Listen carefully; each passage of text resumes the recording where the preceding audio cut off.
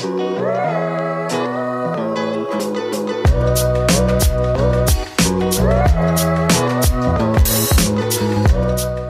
everyone, welcome to IsaVision. My name is Isabella Isidoro.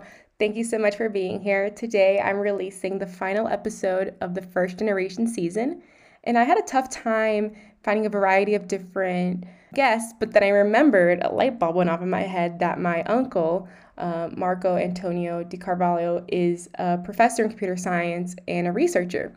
And that's perfect because, his family, his parents, didn't pursue college. He's the first in his family to get a bachelor's, master's, and then a PhD.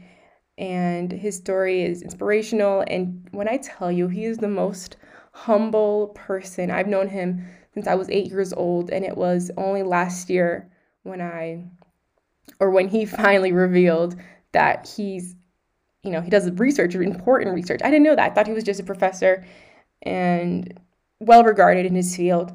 And truly, he wouldn't even tell me any of this if I didn't ask. I'm happy to share his story, and hopefully it can inspire other people to pursue whatever they want. And this is also a great story because it gives, my listeners, you guys, an insight into the academic world in Brazil and the similarities and differences.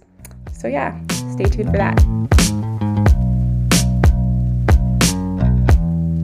So Marco, please tell me about yourself. Well, not me, but my listeners. Well, besides being your uncle, I have a PhD in computer science from 2013, and currently I'm a professor at Universidade Federal de Ouro Preto, which is a public school, and I'm a researcher as well. Mm-hmm. I conduct research on operations research, which is a field of combinatorial optimization. What does that mean? Make it simpler. Design algorithms for practical problems, like industry problems, production problems. Yeah, and from what I know, you're the first in your family to even go to college. What was that like? Yeah, that's true. My father, he studied until the 5th grade, around the year 60s, I believe. And my mother, she concluded the tech school of nursing school. Mm-hmm. And then they had 2 children, me and my brother. And in 2002, I was the first of my family to step in the college, computer science college. Yeah, and in Brazil it's different because there's, the federal schools, which are public, and the private schools. Were your parents nervous about you having to go to a private school and having to, give so much money since, you come from a poor background? How was the balancing act of pursuing college but also being worried about your financial situation? Yeah, it was really a concern. It was like, okay, let's get this started and we'll see what will come next. Mm-hmm. But then things worked well for us. I got a scholarship, which is different from a scholarship in the US. Mm-hmm. I received money for studying because of my performance. And I also worked at the college. Mm-hmm. I was a tutor at the TI. TA. Oh. IT. Oh, in the IT department. Yeah, on the IT labs. Oh, okay. And then I believe a few months after I joined the university, the college, I didn't pay for studying anymore. Mm-hmm. And then later I got another scholarship for researching, which was good because of the money, and also it helped me shape my future. Yeah. And what drew you to computer science? Because, I know where you're from. I've lived there a little bit. And computer science does not seem like it's a big thing in our small town. So how did you even find computer science? Did you always like science? Yeah. I was raised countryside in Minas Gerais, Brazil. And I always liked studying, first of all. I've always liked math, physics, and I always liked tech as well, and I got a computer. I was around 15 years old.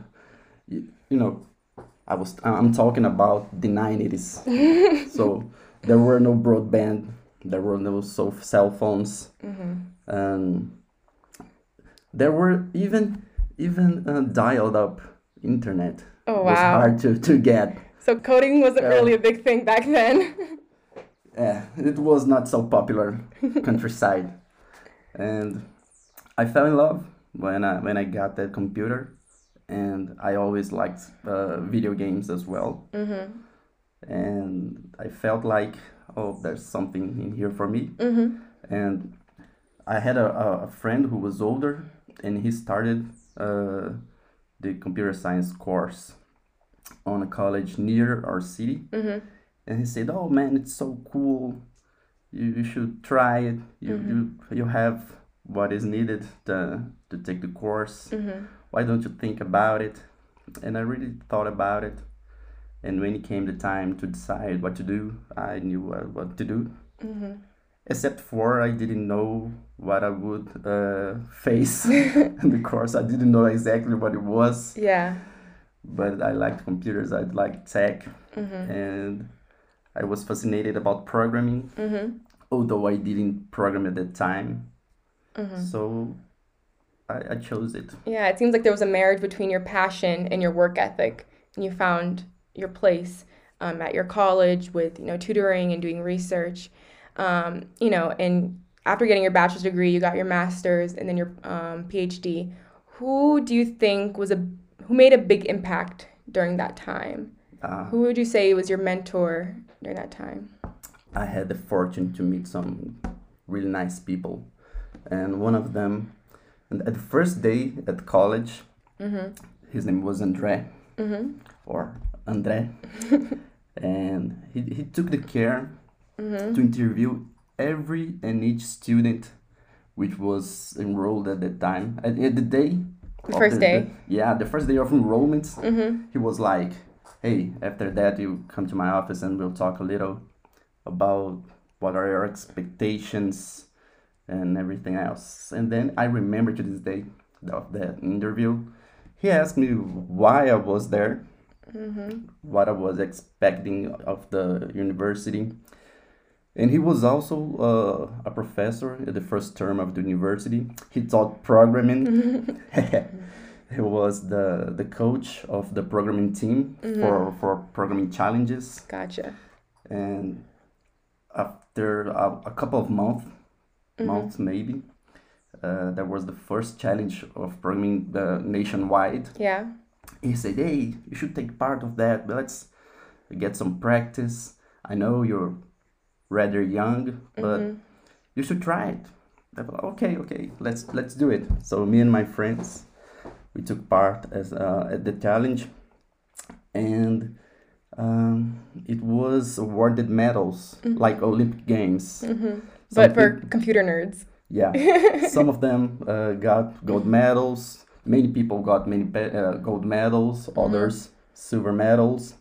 And then that was an strange. I don't remember well right now, but there was a tiebreaker, which was not so good. I don't remember. It was not really fair, and I lost the bronze medal Oh, on the tiebreaker. man. I was a little bit down, and each institution got its medals and made its own award or its own ceremony. Yeah. What about your school? Then my friends, one friend of mine, one good friend of mine, got a silver medal. Other one got a bronze medal, and I was like, okay, congratulations, guys. But then I got a letter as a prize saying, "No, you're so young. Don't worry about that. The future is bright. Keep on going." And that was cool. I have that letter to this day. Aw, that's really nice. So so Andre's words made an impact, and then he like invested in you. He believed in your potential. Yeah. That's incredible. More than me. And later, I got to participate on on worldwide challenges, programming challenges, and I made it to the South American phase. Oh, wow. Maybe 1 year later, something like that. That's awesome. How did you decide to go into research? Because, a lot of people go into tech or, the workforce, but you decided to pursue a master's and then a PhD, and now you still conduct research, although you are a professor. How did you decide that? What drew you from one place to another? Well, I really liked programming, and then Andre again, he offered me the scholarship for something we call scientific initiation. Initiation.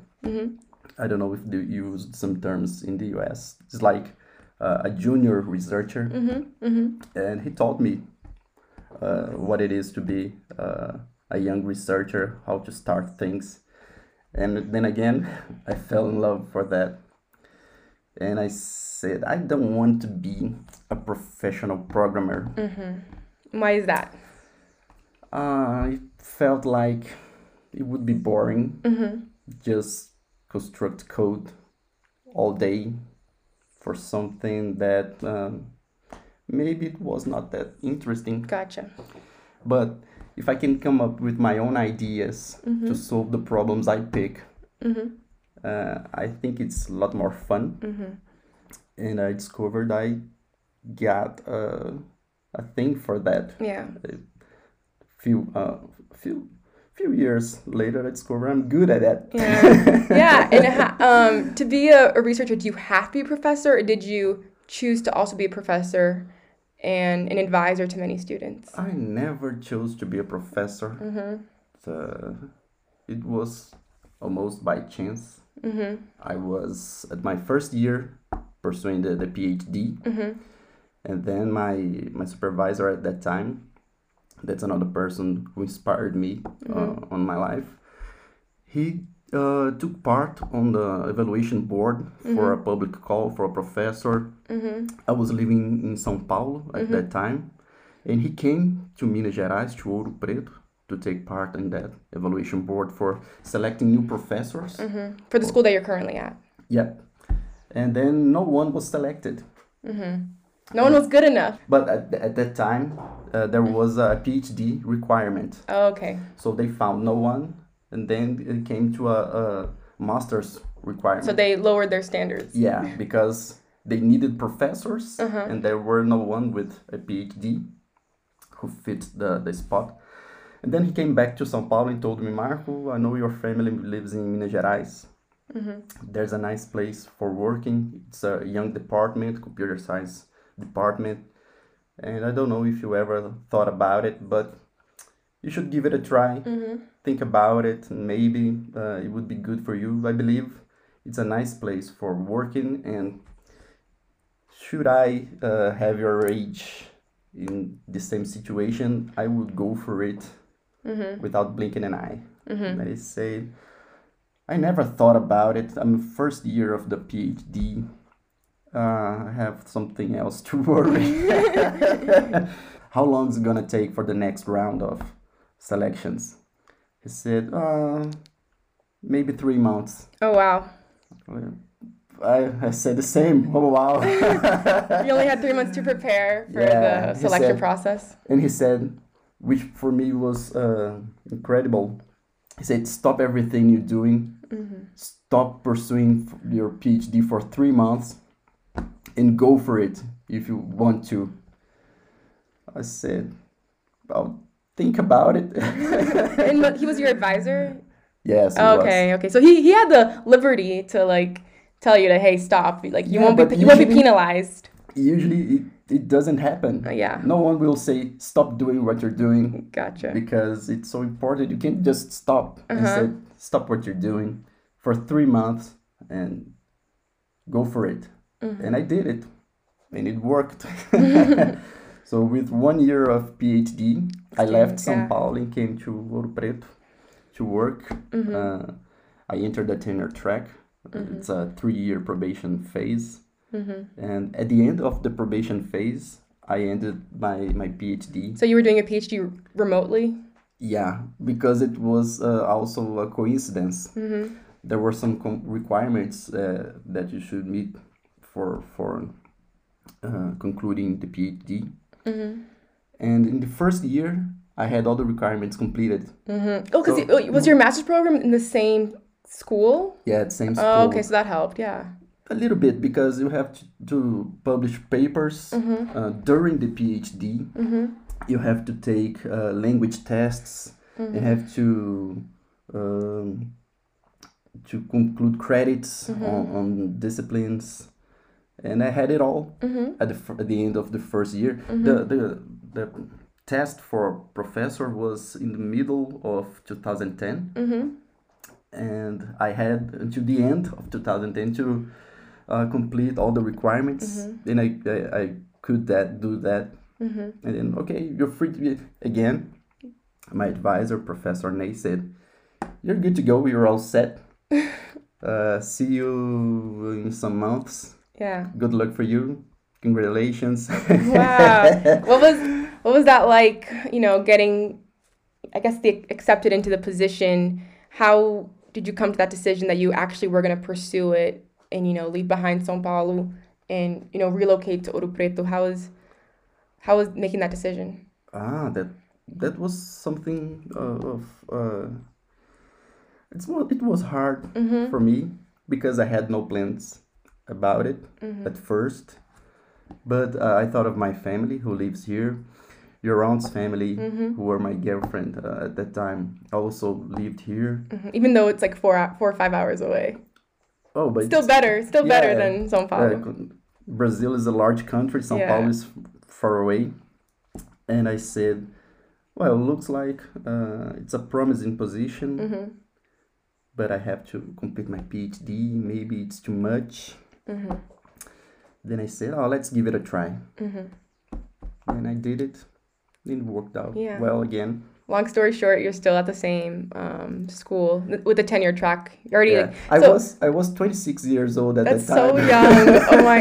So you weren't like an assistant professor. You were the professor. No. After the 3-year probation, Yeah. I became the professor. Okay. At first, we don't have the TA figure in Brazil. Mm-hmm. We have the same word. It's assistant, Mm-hmm. but you're not related to another professor Mm-hmm. who's overseeing everything Okay. you do. You have more freedom, Yeah. but you're not a professor as Okay. well. After 3 years of evaluation, then I got my tenure track completed. Gotcha. And what advice do you have for other first generation people that are, in the computer science field, but also people that are not? What would you say is a big piece of advice?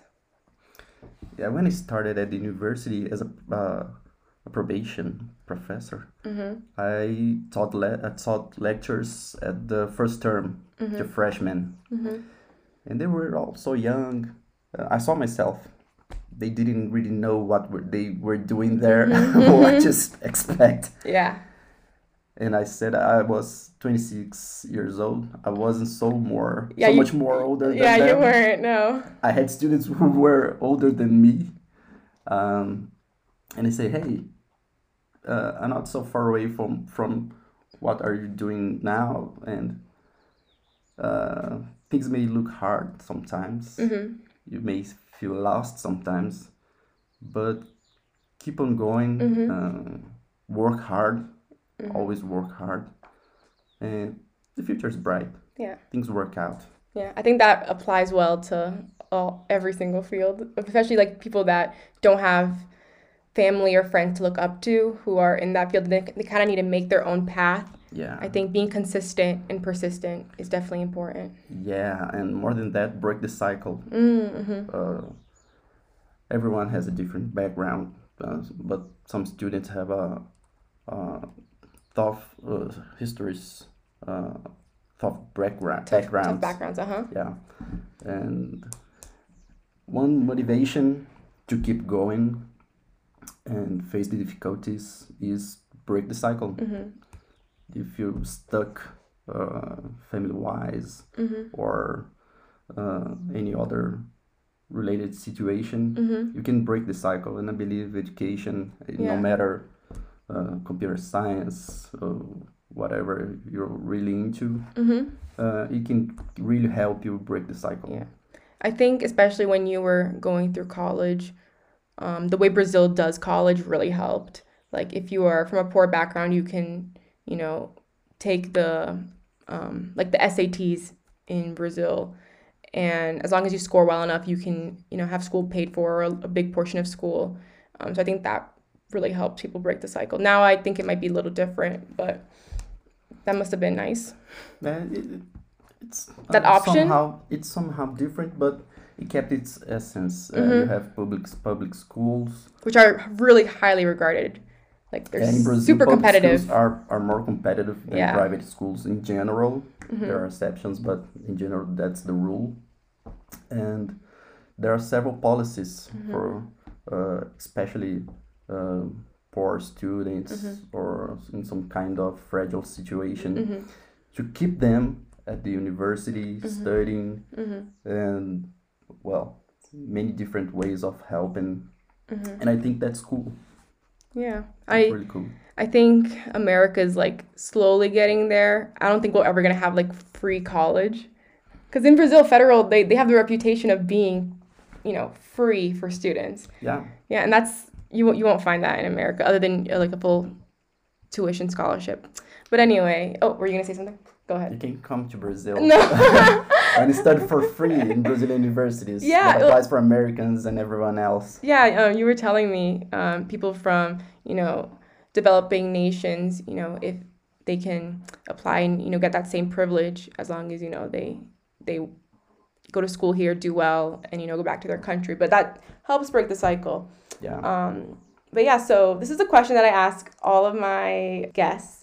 What is your vision for the future? You can take that any way you like, personally, professionally, in your family, or, in a world sense. So yeah, what is your vision for the future? I think the future is bright. We have some problems. We'll have new problems. But the overall sight is optimistic.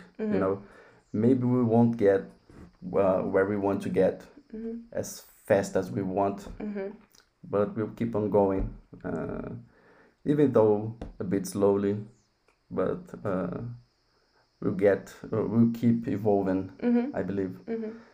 Especially in my field of research about algorithms. People sometimes think that AI is gonna take over the world and everything else. That won't happen, probably. But it will help us get better as a civilization, It will bring some more other problems, new problems we'll have to face. We're doing it right now. But I believe the future is bright and things will get better and better. Sometimes slowly, but we'll get better. Very good. So. Do you have any socials or organizations or groups you want to bring awareness to? It can even be like a band that you like, anything really. or our Instagram or a friend's work that you want to highlight. Actually, I would like to promote Ouro Preto and Minas Gerais state. Minas Gerais is one of the biggest states of Brazil. It's regarded as the Brazilian highlands. I was born in São Paulo, but I adopted Minas Gerais. It's a beautiful place. Great food, nice people. I think it's nice for travel, and especially Ouro Preto, which is one of the oldest cities in Brazil. You guys should check it at Instagram or other social media, and it's a nice place to visit. Lots of history. And I didn't know Ouro Preto when I first came, and I fell in love with Ouro Preto as well. It's a lovely city. Yeah, that's great. Thank you so much, Marco, and I wish you all the best. Thank you. Thanks for having me. Of course.